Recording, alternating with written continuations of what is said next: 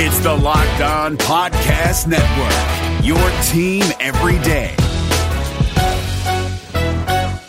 Support for this podcast comes from Microsoft Surface. Now more than ever, you need a laptop that can be as adaptable as you are. Introducing Microsoft Surface Laptop Go. Finally, a premium laptop at an affordable price. Starting at just $549, its light, thin design, vibrant touchscreen, powerful processor, and built-in HD camera and mic turns any room in your home into a classroom, office, or study hall. Available in 3 amazing colors the whole family will love. Visit surface.com/laptopgo for more details. Ace is the place with the helpful hardware, folks. It's Ace's biggest LED light bulb sale of the year. Right now, buy one, get one free on our best-selling LED light bulbs. Our 4-pack of LED bulbs is $9.99, and our 2-pack of LED floodlights is only $12.99. Buy one, get one free. There's no limit on how much you can save, so stock up now. Hurry in. Buy one, get one free on long-lasting 10-year LED bulbs, now through Monday, only at your neighborhood Ace. See participating stores for details. You are Locked On Warriors, your daily Golden State Warriors podcast. I am Danny Leroux, your host, and so thrilled to bring you your team every single day. This is a continuation of the Locked On Podcast's Position Week, so if you want to listen to point guards and shooting guards, those were the last 2 days. And when I knew that we were doing this, there was someone in particular that I wanted to get for small forwards, and that is Anthony Slater. Slater does a great job of bridging the gap because he was a beat writer for the Oklahoman, which is the big paper in Oklahoma City, and has now made the jump and is returned to Northern California and is covering the Warriors for the San Jose Mercury News and Bay Area News Group as the Warriors beat writer. Very exciting. So I wanted to have him on to talk about Kevin Durant and making the transition and everything like that. So it's a great conversation. We, of course, also talk about Andre Iguodala, but it does focus on those two guys. Conversation runs about 45 minutes. Hope you enjoy it. Thanks so much for coming on. Yeah, no problem. Thought you'd be a great person to ask the question that will be persistent throughout this whole year, which is, how do you think Kevin Durant's going to fit with the Warriors? I think he is going to be incredible because he's Kevin Durant, really. I mean, not breaking news here, but, we're talking about one of the top 5. I mean, you can't really go lower than 6, 7 on best players in the world, even if you're talking to his biggest skeptics. So I think the Olympics was a teaser for some people who, there was kind of that opinion out there. It was more maybe the side that was a bit sour about him going to the Warriors, that he's going to go ring chase and he's going to be kind of a bit part on that team that just won 73 games. He just went to that Olympic team that had 2 other Warriors, that had obviously a ton of All-Stars, and it was pretty clear he was the best player on the team. I'm not saying he's for sure going to be the best player on the Warriors, but his talent is going to shine so much. His ease of scoring, that pretty soon, and I think the Warriors are going to kind of promote him to do this, tell him to shoot a ton, especially early on, to try to get him comfortable, that I think it's going to be, obviously there's going to be little parts of his game and parts of the Warriors, other Warriors games that may not fit super seamlessly, but I think right away he's going to be a 27 per game scorer, 7 rebounds, 4 assists a game, a couple steals, a couple blocks, and, a top 5 type player in the league and in the MVP discussion.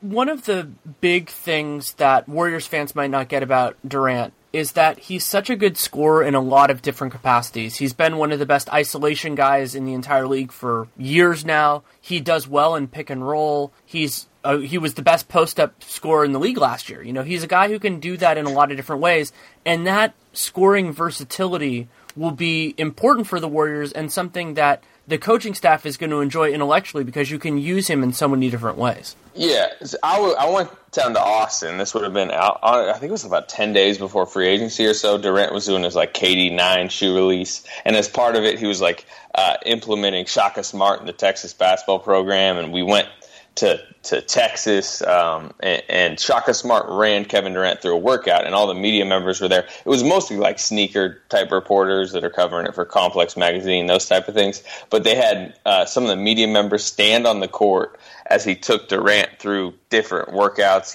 his one-dribble pull-ups, all his kind of pet moves. And it is it's pretty incredible to watch this 7-footer do it from, I'm standing in the paint and he's doing it, about 10 feet away. And then Shaka Smart had him go to the mid post, which Kevin Durant loves, the mid post, about 14 feet out, elbow extended. And he had one of the Texas team managers guard him and he was doing that one dribble, one-legged Dirk fadeaway, and he's just hitting it every time.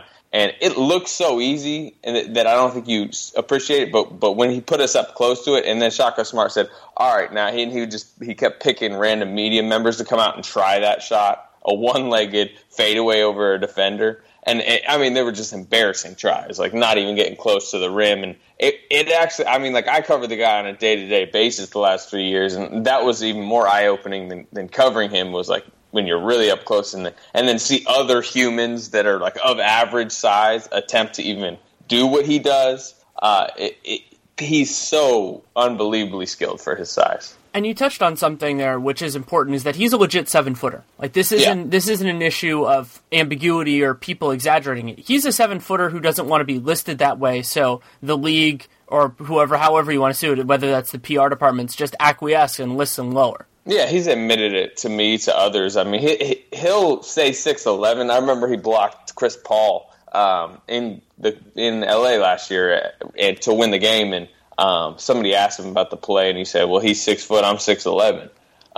So, I mean, he calls him 6'11". I'd almost, he's pushing. I think if you had to, you took a tape measure and really went down to it, maybe 6'11", 3/4. Maybe he hasn't hit 7, but the 6'9" thing, it's become kind of funny, but it is ridiculous. I was thinking, hey, maybe he changed teams, the media guy will list him a bit lower, but the Warriors put it out the other day. It said 6'9" again. He has said that he likes it because when he growing up, that sounds like a wing size, and he thinks it's cool. Like, oh, the 6'9" wing from DC, like when they announce it. So, I mean, I don't really understand it. I think it's kind of funny, but yes, he is near 7 feet tall. Yeah, there was that piece last year about different players and listing heights, and he was one of the most interesting ones, especially like with you and I having covered him, is that you notice it right away. Is that like he's not 6'9".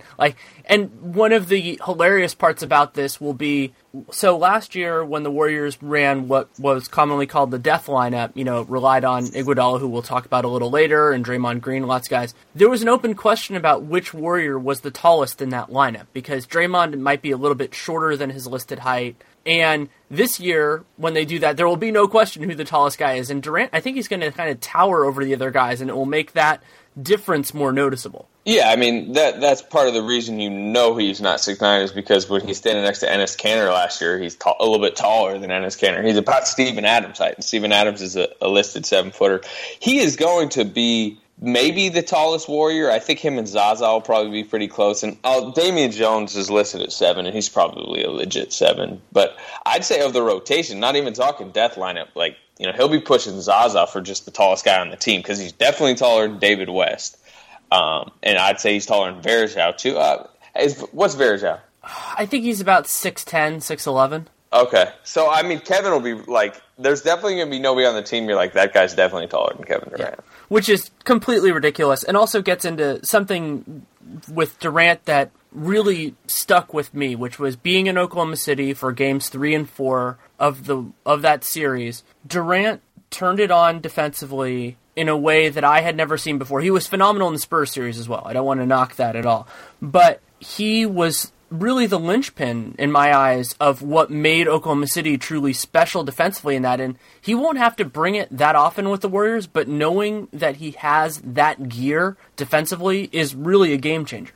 Yeah, he was at his best I've ever seen him, but I always kind of knew he had that gear, as I think most people did. The problem was with a lot of the Thunder team last year, and very much so, including Russell Westbrook, was why aren't they ever getting to that gear? So that's just kind of the question I have with Kevin. Not that he, me and you both know he doesn't have to just crank it up on game 1 and kind of keep that going through game 82 this year. He could take a lot of nights off defensively. But yeah, I mean, it is very good to see it, but I just, even though I know how the NBA schedule navigates, I'd like to see it from Kevin on a more consistent basis, because there's times where, he'll be lulling and somebody just backdoor cuts him, and, before he even notices that the guy's, putting in a layup. So I'd like to see him at least give 80% defensive effort more than maybe he did last year. And this isn't just this is a problem for so many players across the league, but That's kind of my question with him because, look, he's got the tools, he's got the lateral movement, he's got the height, he's got the jumping ability. I mean, everyone remembers that double jump block he had on Sean Livingston. It was kind of maybe the defensive highlight of that series.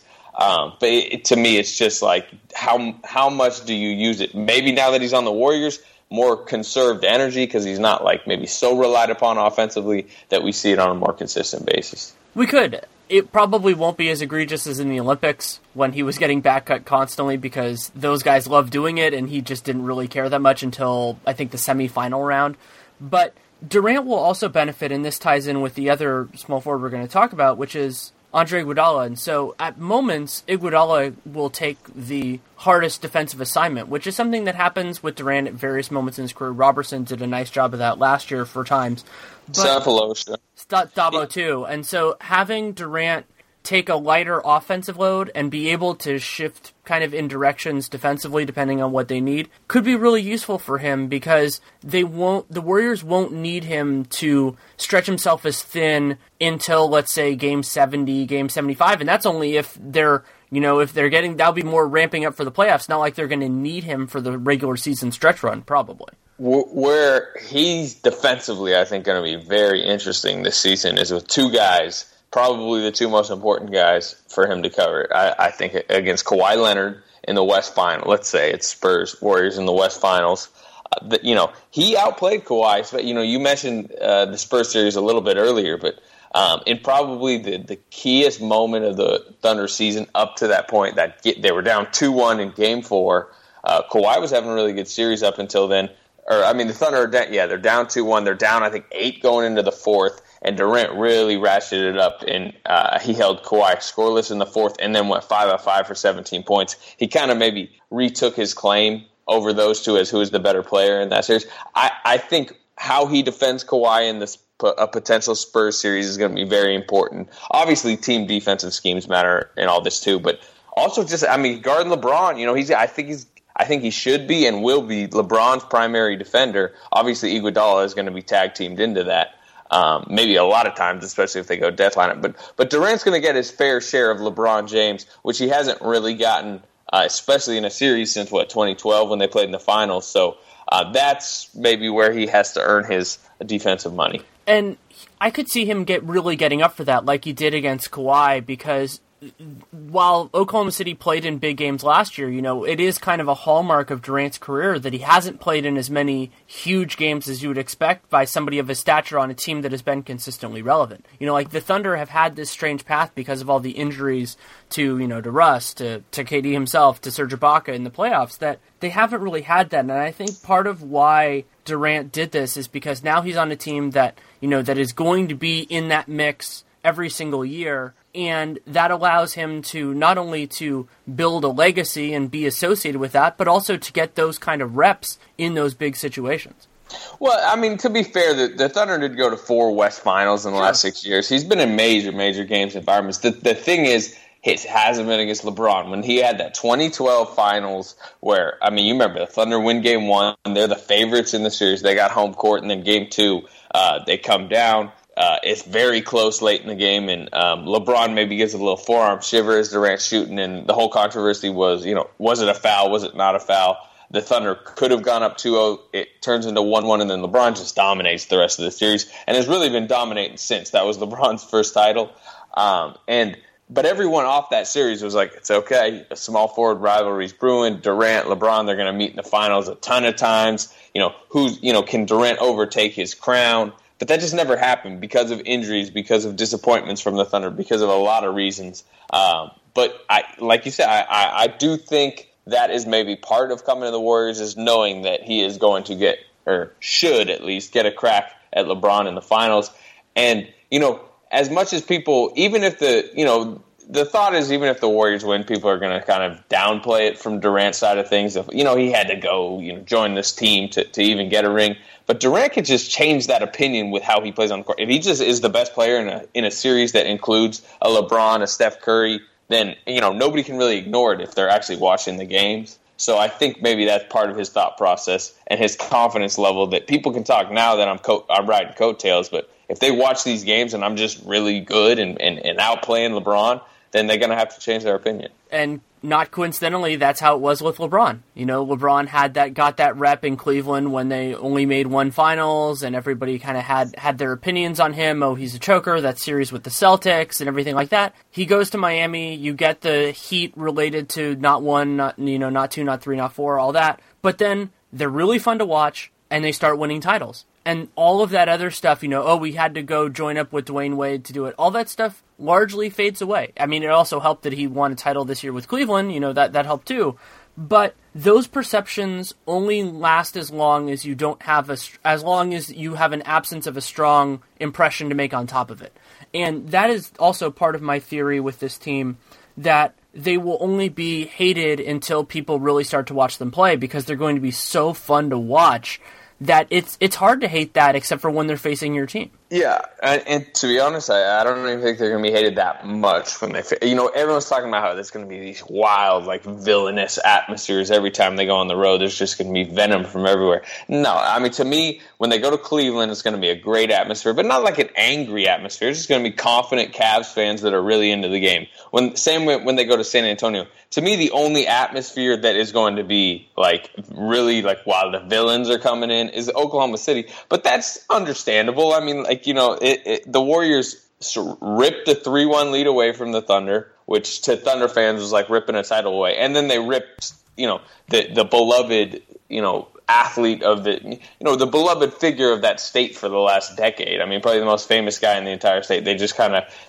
went back to back, ripping those away. So, like, it's like kind of this WWE type storyline that leads up to that game in Oklahoma City. But other than that, it's just going to be fans in Philadelphia or Orlando or wherever across the league that half of them are going to be wearing Curry or Durant jerseys anyways. And when Curry hits 2 straight crazy threes, or Durant starts putting on a display, or Klay Thompson gets hot, it's just going to be people in the crowd that are not necessarily rooting for the Warriors, but they can't ignore, like, oh my, you know how you've been in those arenas where it's just like, oh, when like something happens. It's the spectacle. Like, there will be people that are there for that. The Warriors are going to be the ticket for almost every team. Like, they're going to be the ticket, whether the game is a 20-point win for the Warriors or whether it's close to the buzzer. Like, that's the way that this team is, and I've been lucky enough to cover it for years now.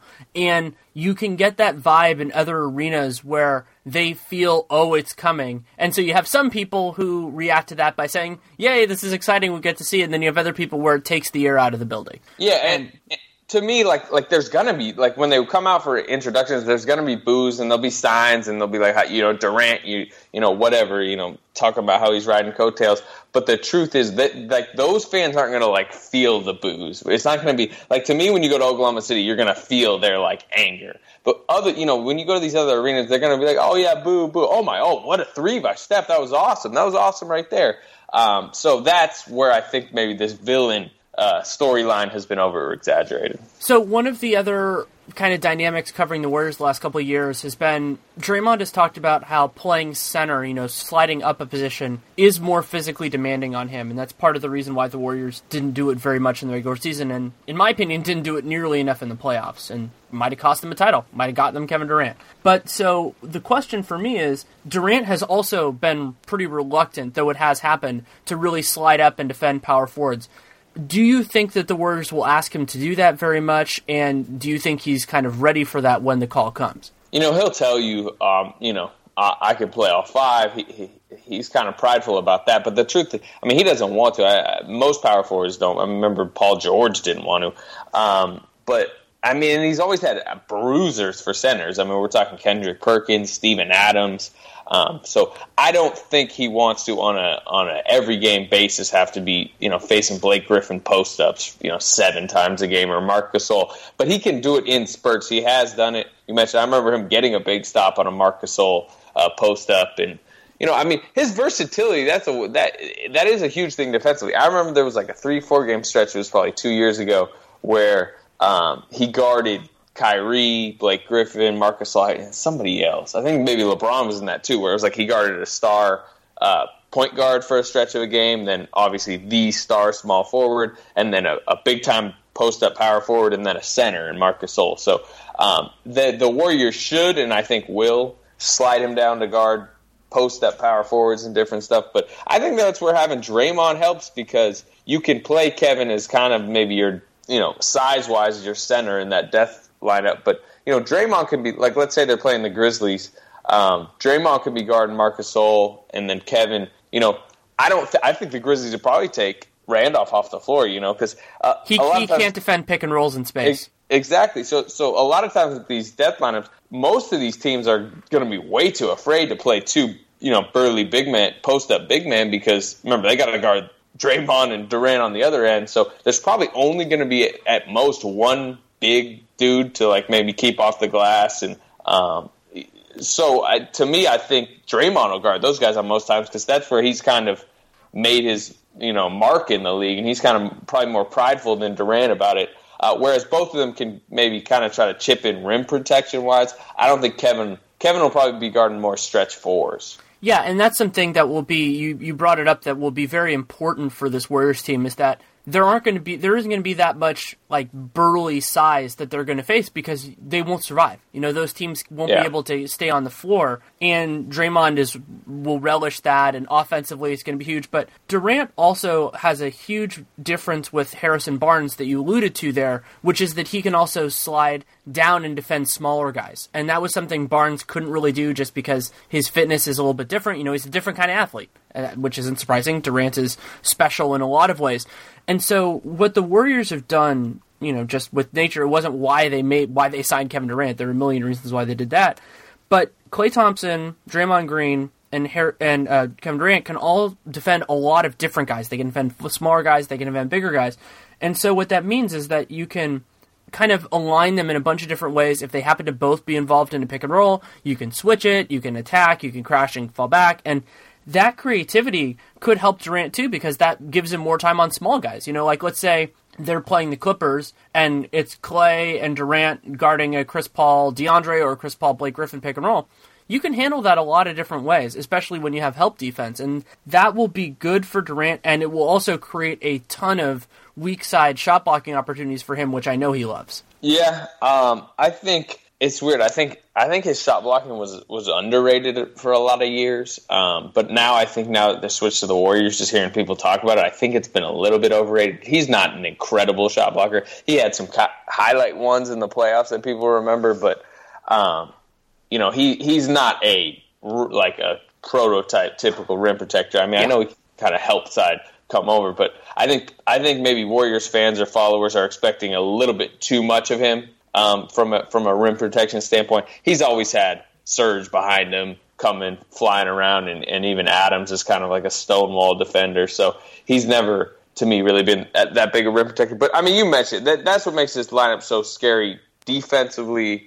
Beyond its offensive ridiculousness, it's just it can switch everything, and that was the story of it. As I know you're aware of the last few years with that dead lineup was they can switch everything. Now they have they're adding not only maybe the best scorer in the world, pure scorer, but they're replacing Harrison Barnes, who was he the worst defender? No, I mean Steph was, I guess, the worst defender in that lineup, and remains that way. But Barnes was underappreciated, but he was not as dominant as Iguodala or Green or Klay. Klay was an underappreciated part of that team too. Yeah, to me, Kevin is a lot better defender than Barnes as far as if it's in the playoffs and they're maybe down 4 in the last 5 minutes and all 5 guys are just trying their hardest and Kevin's really locked in defensively, then his level I think is way higher than Barnes could ever get to. But one thing I will say about Barnes is I feel like if you're just watching it on a regular season level,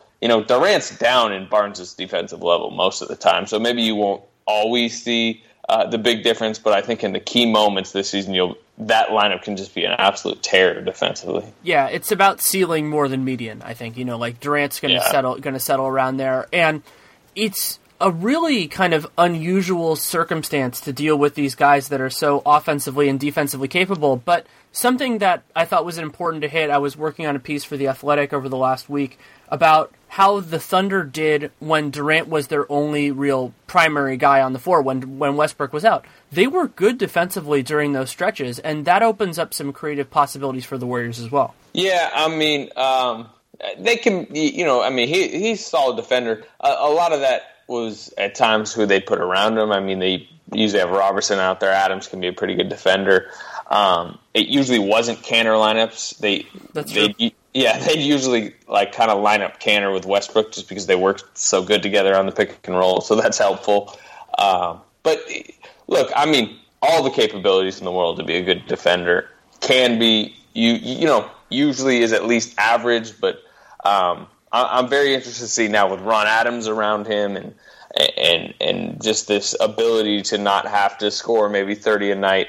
Just what he turns into. That's maybe one of the more underrated storylines that at least I'm kind of looking to watch early in the season. Yeah, and I think if they give him the reins, the theory that I posed in the piece was that if the Warriors give him, let's say, 4 minutes or so at the beginning of the second and fourth quarters to really run the offense, that he could relish that, and it would be a little bit of a hearkening back to some of the time in Oklahoma City where he gets to do what he wants, and then maybe you phase that away over time, over the course of a season, because we lose sight sometimes of how long the NBA regular season is, and so you can kind of work it in phases, but to give him some chance to really be the alpha and the omega offensively.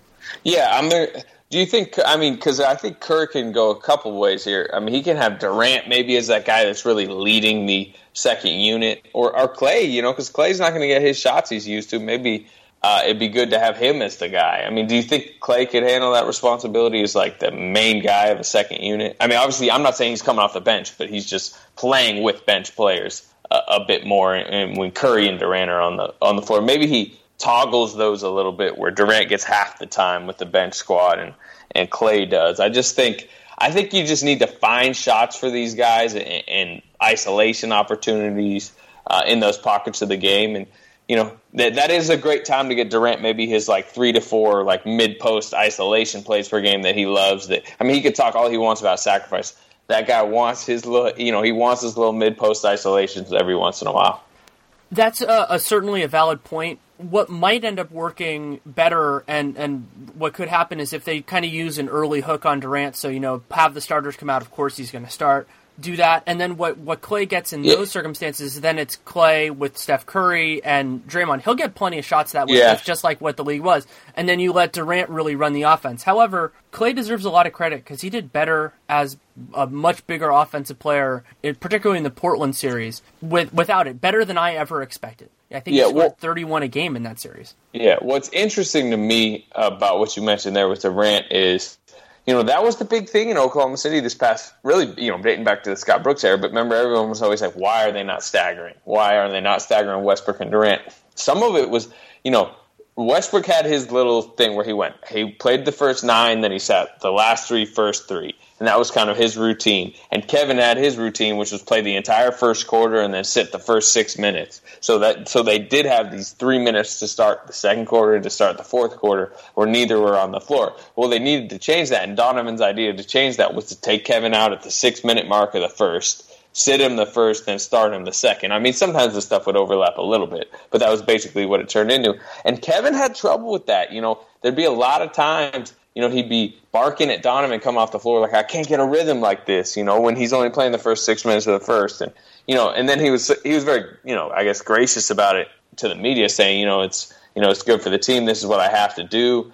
And the truth was, I mean, it was way better for the team because they were staggering him. Like, everyone knew it was the right thing. But it's just Kevin didn't like having to come out so early in the game. It's not what he was used to his whole career. He likes playing the whole first quarter. He likes playing the whole third. That's just kind of his thing. So, I don't know if it was talked about at all at the free agency meeting or what, but it's going to be interesting to see maybe how that, substitution pattern is configured by Kerr. And it's great to bring up the idea of rest because we usually think about rotations in terms of who is playing with who. But when a guy sits is very important as well. And they will have to strike that with all of the guys. It's really, this is a team that has 4, star caliber players. I would say they're in kind of 2 tiers. You have Steph and Durant, and then as a lower tier of still stars, you have Clay and Draymond. And so how that works, what combinations are better, and also how the supporting players fit into that, So like when Durant, let's say they fiddle with my idea of having Durant being the only star out there at the beginning of the second quarter. Let's say he gets over the rest thing with that. If they play him with Ian Clark and Sean Livingston, or try some different groups out, maybe some of those they'll develop a chemistry as well. And the difference with this Warriors team and a lot of other squads is that they can treat the regular season as a full laboratory because they're not defining success at all by what happens in the regular season. So they can just kind of fiddle around and see what works.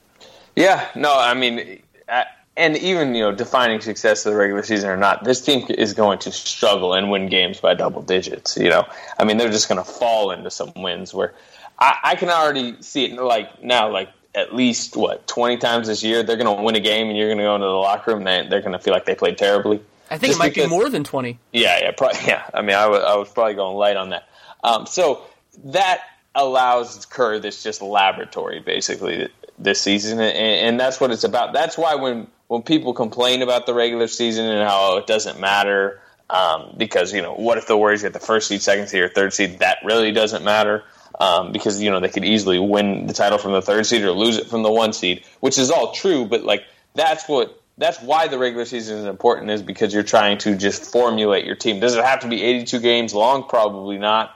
But, I mean, there needs to be a growth process with this team, and that'll be fun to watch. And having a season that long also gives the players a chance to really take some time off. It's a counterintuitive idea, but Draymond talked about this last year, that working into shape and, getting there, that you don't want to start everything in peak form because then it's just too much. It's too much, and that gives you time to really rest. And the Warriors, and Durant is dealing with this too, of course, with the Olympics, is that the idea of balancing your summer and, making sure that you have enough time to do it. But I want to make sure that we talk at least a little bit about Andre Iguodala. You've spent the last few years covering the Oklahoma City Thunder.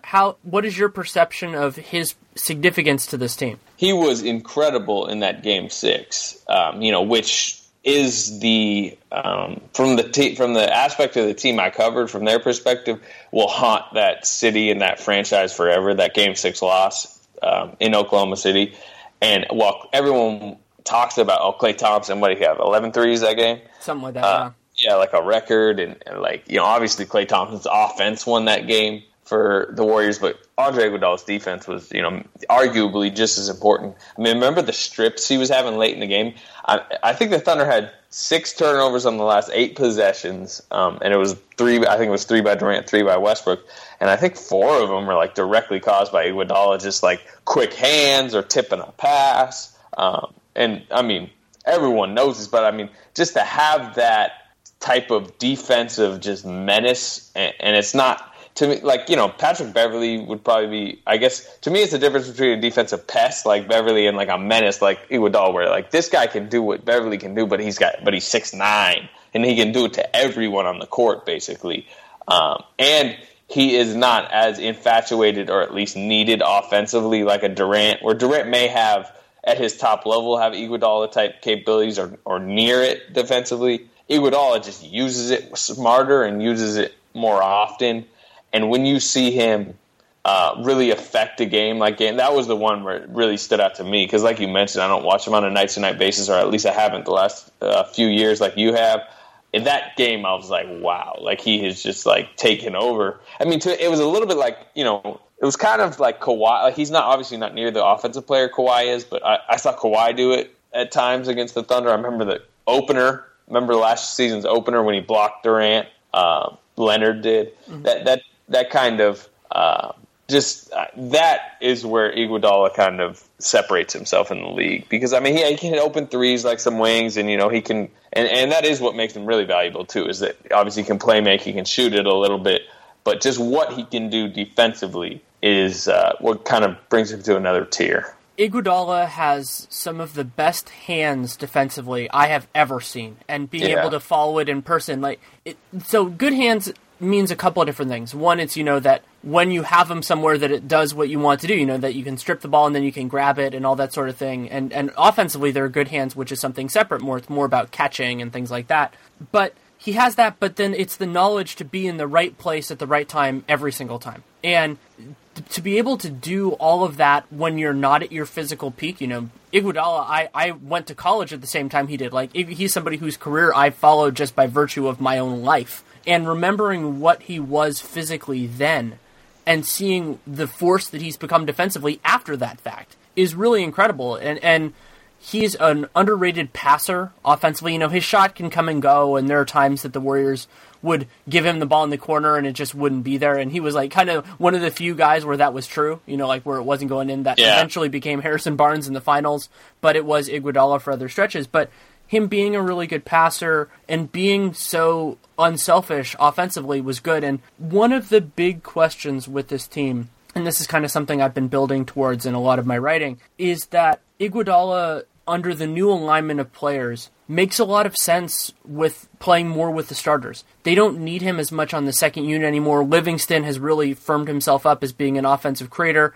If they slide Durant into that role, you don't need Iguodala to stabilize the second unit. And if he plays more with the starters, his game will blossom more because they don't need him to do any of that stuff offensively. And it frees him up to just kind of be this crazy freelancer, which works so well with what he likes to do out there. I mean, are you advocating they start him or just that they play him a ton with the starters? Play him a ton with the starters. I mean, if they want to start him, they can do that. But basically, if you're starting Iguodala, then that means Draymond's playing center to start, and that's just too much for him. But so plus, I think Kevin probably doesn't want to be like thinking that he's a power forward. Exactly. You know? So like what I would do is probably if of course there are a lot of things involved with ego. My first sub would be Durant coming out, Iguodala coming in. Like something like that, or Zaza, you know, whichever way you wanted to do it. And just give Iguodala a lot of reps there and actually make him play, let's say, 75% of his minutes with the starters. And so he won't start nominally, and he's only going to play, 20 to 25 minutes. And you don't want to push him harder than that. And so you make it work that way. And the other reason you do that is to line it up for the playoffs, because at that point, this year, the Warriors need to be ready to go to whatever we're going to call the death lineup, the new one. They're going to need to be ready to do that for 20 to 30 minutes a game at minimum. And that requires Iguodala having chemistry with Durant, requires all of these things fitting together. And Iguodala is a central figure in that, because we talked about the idea of defensive versatility, and we're talking about, Clay and Draymond and Durant. Iguodala's that too. And so if you can have 4 of those 5 out there on the floor, and the other guy, Steph Curry, the best offensive player on the planet. So that is how all of this needs to work. But you don't need to start there. You just need to get there eventually. Yeah. One thing I guess that concerning about Iguodala is, what is he, 32, about to be 33-ish, something like that. I think he's turned 33 during the season. The health has obviously been fluctuated. I think they'll get him at least, 20 games of rest probably this season. I worry about his 3-point numbers if he has lingering back, tweaks. Though, because that's very important. I've seen so many wings over time that when the 3-point shot goes or it's just not there, they just become a problem for the offense. Obviously, I covered some of the most egregious of those, which is the Andre Robertsons of the world. But I think that's one thing that can just kind of screw with this offense a little bit, which is going to be unbelievable no matter what. But just because you're going to want to have Iguodala out there for his 25-plus minutes per game, and in the key moments, he needs to be healthy, and I just think he needs to be hitting threes at a semi-reasonable clip for this team to really be maximized. You're right, because if they can help off him, then that creates more obstacles for everybody else. Granted, they have a lot of guys that can get over them. What will be crazy about the shift from Barnes to Durant is that now, with those lineups, Iguodala shifts into being the 5th option, and that can help him a lot. And one of the dynamics that is really important to remember when we're talking about, kind of 4th and 5th option type guys is, as long as Iguodala has the respect that guys want to close out on him and feel the need to, that is enough. You get into these weird spots with guys. Drew Gooden's a really good example of this. I don't exactly understand why, but people still close out hard on Drew Gooden. I mean, we don't know if he's going to be in the NBA this year. But you have those guys who have the respect. And Iguodala, his handle and his passing is better than his shooting. So as long as he can do that. But with this Warriors team that is going to have so many eyeballs on them, including from the players in the league, that perception is going to shift faster. It will correct faster if he doesn't have it. And when he, if he reaches that point, it's not going to be a lagging indicator where, these guys give him for a couple years. It's like, oh, we have to get on Iguodala, because the players around the league are going to be watching the Warriors with some serious regularity. Yeah, and I mean, I think smart defensive coach is the game plan this season. Not that they can just execute it and make it happen, but I mean, it's going to be try as hard as they can to try to funnel the ball into Iguodala and Draymond Green threes against that death lineup that we're talking about. It's going to be try to get Iguodala and Draymond Green threes. Not that they're just going to be super successful and the Warriors will get lulled into that every possession because, two of the best scorers in NBA history are on the floor, plus, a guy that can get just scorching hot, and it doesn't matter if you're even trying to guard Klay Thompson at times. But I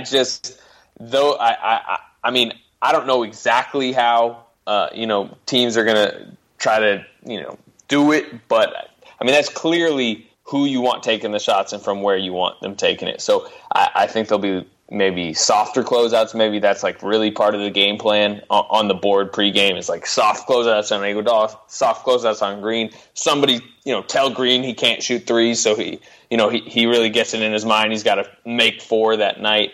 To me, there's not a ton of smart defensive schemes against this team because of how good they are, but that's probably the most reasonable.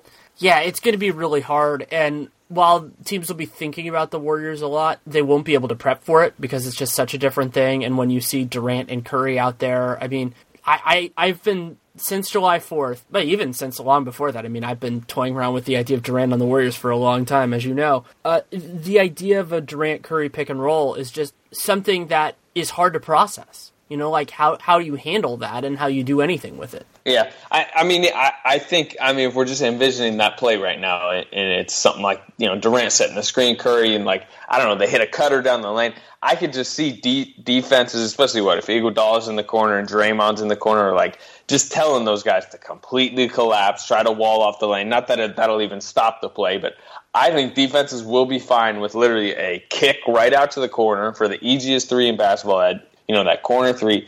And if it's just if a Curry Durant pick and roll with Klay Thompson flanking is going to end with an Iguodala or Draymond Green corner 3, I think teams are going to be like, okay, that's probably the best result. Yeah, realistically. Even if it's wide open, just please miss because what else are you going to want to give up there? Except for a turnover. I think if you're playing the Warriors, your hope is to just kind of be flying around so frantically that sometimes those Curry can get lazy with his passes, Durant can get sloppy with his ball handling and passes, and you just kind of hope that you just created enough havoc that a lot of passes are tipped and turned over. Yeah, and it's going to take a lot of physical energy for that other team, and then you'll consider how that spills over onto the offensive end. You can't exert yourself 100% at both ends for that long, and it's going to be this challenge, and the Warriors aren't the deepest team in the world, but sometimes, especially offensively, they're not deep though. I think that's true. Yeah, they have a group of probably 8 guys that they're really going to trust, and outside of that, it's going to be shaky. But that's a good group. 8 is more than almost any team has right now. Yeah, for sure. And 6 and 7, if we're talking Iguodala, Livingston, that's a really good 1-2 off the bench. I think obviously you worry about their big man depth, but that's become less and less important, especially when you have 2 of the best 3-man, 4-man in the game to guard big men. Yes. So before I let you out of this, one question in terms of the Thunder, where do you see this? I think I'm having trouble figuring out exactly where. I know what they're going to be this year, but how good they're going to be is a question that I'm still not certain of. I am of the mind that they're going to be a 48-50 type win team because I think they have a team that. Their identity will become, we're just tough as hell and we're going to play super hard. You got Adams, your backcourt's going to be Oladipo, Westbrook. That's just going to I don't care that they can't shoot. What team's going to want to go in and play against those two? And I'm talking regular season. I'm not talking playoffs where you can really scheme up and everyone's up for every game. I'm talking you're on the second night of a back-to-back and you're going into Oklahoma City and you just got to deal with Westbrook and Oladipo coming at you, and then Steven Adams, this 7-foot robot that's just bodying up everyone that comes near him. They're just going to be they're kind of remind me of the Grizzlies in a sense from the last few years. You just don't want to play them, and I think because of the storyline around them, which is they've kind of been maybe spurned by their star, and everyone's kind of written them off in a sense. And obviously they're not a title contender, and nobody should be saying otherwise. But I just think they're going to use that fuel to maybe have more energy than most teams on a night-to-night basis. And in an NBA regular season, that's huge. So I just think that leads to me, to about 48, 50 wins, maybe like a 4 or 5 seed. And to me, that's their dream season. They win 50-ish, they get to a 4 or 5 matchup, they get to the second round, and then they get the Warriors in the second round and at least push them. Maybe win 1 or 2, I think they just want to win one home playoff game against Kevin Durant before he rumbles off and probably wins the title. Yeah, that would certainly be a successful season for them. And the idea of them being a really good regular season team is a very astute one. And the parallel could be to the Toronto Raptors as well, where the Raptors weren't, they aren't as talented as some of the other top teams in the league, but they play really hard. They have a lot of talent. Lowry, Westbrook is more than a fair comparison. Lots of good big men, and so that is enough to win day in, day out, and when you have an incandescent talent like Russ, you will win games that you shouldn't. Like that, there will be games this season that they'll just win because Russell Westbrook is going to dominate. There aren't many point guards in the league that can handle him, and the Thunder have a lot of talent. It's not necessarily perfect fit together, but it's a lot of good players, and that is a meaningful difference over a lot of teams in the league. Like if they're going to be facing, let's say, like Orlando, which has former Thunder players on the team, that I just think that they're just going to do really well in those types of games. And, when they face those middle of the East, lower of the East, lower of the West teams, they're going to win a vast majority of those games. However, I will note that I feel like at some point during the season, they're going to lose some really surprising games just because when it goes cold, it's going to go really cold. Oh, it's going to be gross. They're going to have some games that are just going to be gross offense. I think they're going to lose at least one game to a bottom 4, bottom 5 team in the league, and it might be more than a few. Like just a couple, just to have that, I'm not sure it'll necessarily be against the Sixers or the Lakers, but somebody. There's going to be 5 times a year where just like the offense is just going so poorly and there's no space, and Russ is just so frustrated with it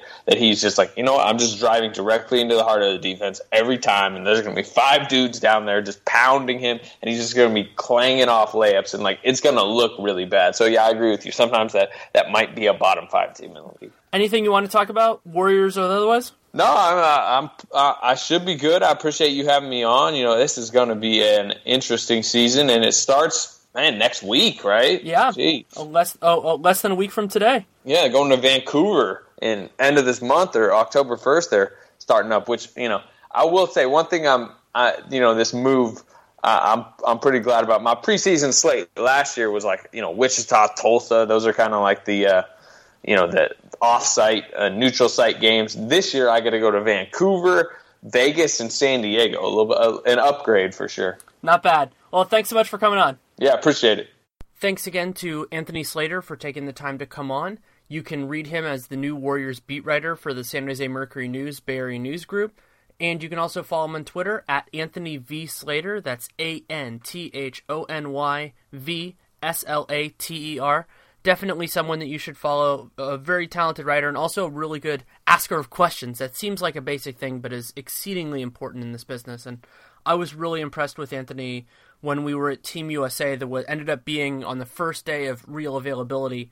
It ended up being a pretty amazing experience. It was Sam Amick, Ramona Shelburne, Anthony, and I peppering Kevin Durant with questions for about 35 minutes. And he in particular, I thought, did a great job of getting exactly what his readers then of the Oklahoman really wanted out of that situation, because it was the first time he took serious kind of questions in that vein since he made that decision on July 4th. So I've been impressed with him for a lot longer than that, but that was something that really galvanized it because I was lucky enough to be there and asking a few of my own. So it's great to be able to have that kind of a conversation on this, and I thought his insights on Durant and how he's going to fit were salient, and it will be so much fun to see over the course of this season how that really works. For those of you who are unfamiliar, the Locked On Podcast Network also extends to NFL podcasts. So if you're a Niners fan, a Raiders fan, or some other team, we have a lot of transplants in the Bay Area, you can check that out using Locked On. You should be able to find it with pretty basic search terms, and the Locked On Podcast Network is growing by leaps and bounds. I'm so thrilled to be a part of it. We are almost done with Position Week. Have 2 more power forwards and centers, which will be done at the end of the week, Thursday and Friday, as you would expect. And then next week will be a little bit more loose. Probably going to do something early in the week. The over-under just came out for the Warriors at 66.5 wins. I will have some extended thoughts on that, hopefully have a guest. That'll be a lot of fun to do. It's over-unders, while I don't gamble are a fun way of thinking about where teams are and where they stand and everything like that. And so that'll be a lens and a whole bunch of other stuff. And any input you have, positive, negative, in between, I really do appreciate it. You can reach out to me personally, Danny Leroux on Twitter, DannyLeroux, or DannyLerouxNBA@gmail.com. Or you can reach out to the Locked On Warriors podcast directly at Locked On Dubs on Twitter, LOCKEDONDUBS, because Locked On Warriors is too long, but then we use Locked On Warriors for Facebook and LockedOnWarriors@gmail.com. So really whatever you want to use. And as much as I am enjoying the more rigid format, and that was the nature of how I got into Locked On, I had a start date in mind and we went into that. It will be fun to get a little bit more open, and that will involve your suggestions. I'm probably going to use Reddit, use Twitter, use everything to get questions, and I'm toying with the idea of doing that, some of it being solo, some of it with other people. So still working on all that. Doing a daily podcast like this is very different, but that's why your feedback is so important, because I want to make this the absolute best that it can be, and that requires your input, because that's the only real way that I can know. So thank you so much for listening. Take care and make it a great day. Ace is the place with the helpful hardware, folks. It's Ace's biggest LED light bulb sale of the year. Right now, buy one, get one free on our best-selling LED light bulbs. Our 4-pack of LED bulbs is $9.99, and our 2-pack of LED floodlights is only $12.99. Buy one, get one free. There's no limit on how much you can save, so stock up now. Hurry in. Buy one, get one free on long-lasting 10-year LED bulbs now through Monday, only at your neighborhood Ace. See participating stores for details. Hey, Bay Area sports fans. This is Ben Kaspick, host of the Locked On Giants podcast, which should be the next Locked On podcast you fire up in your feed. The MLB offseason is closing in, and I'll have you covered every day, breaking down the rumors, speculation, and transactions that'll shape next year's Giants team. Subscribe to Locked On Giants right now on your favorite podcast provider. This is Josh Lloyd, the host of the Locked On Fantasy Basketball Podcast, the number one fantasy basketball podcast in the world. If you're looking for information regarding fantasy basketball, recaps of the NBA, this is the show for you. We are heading into the offseason and starting to get ready for the 2020-2021 fantasy season. We'll have all the information on what happens through the rest of the playoffs, free agency, the NBA draft, and then heading into a big 2021 season. So make sure you're checking out the Locked On Fantasy Basketball Podcast.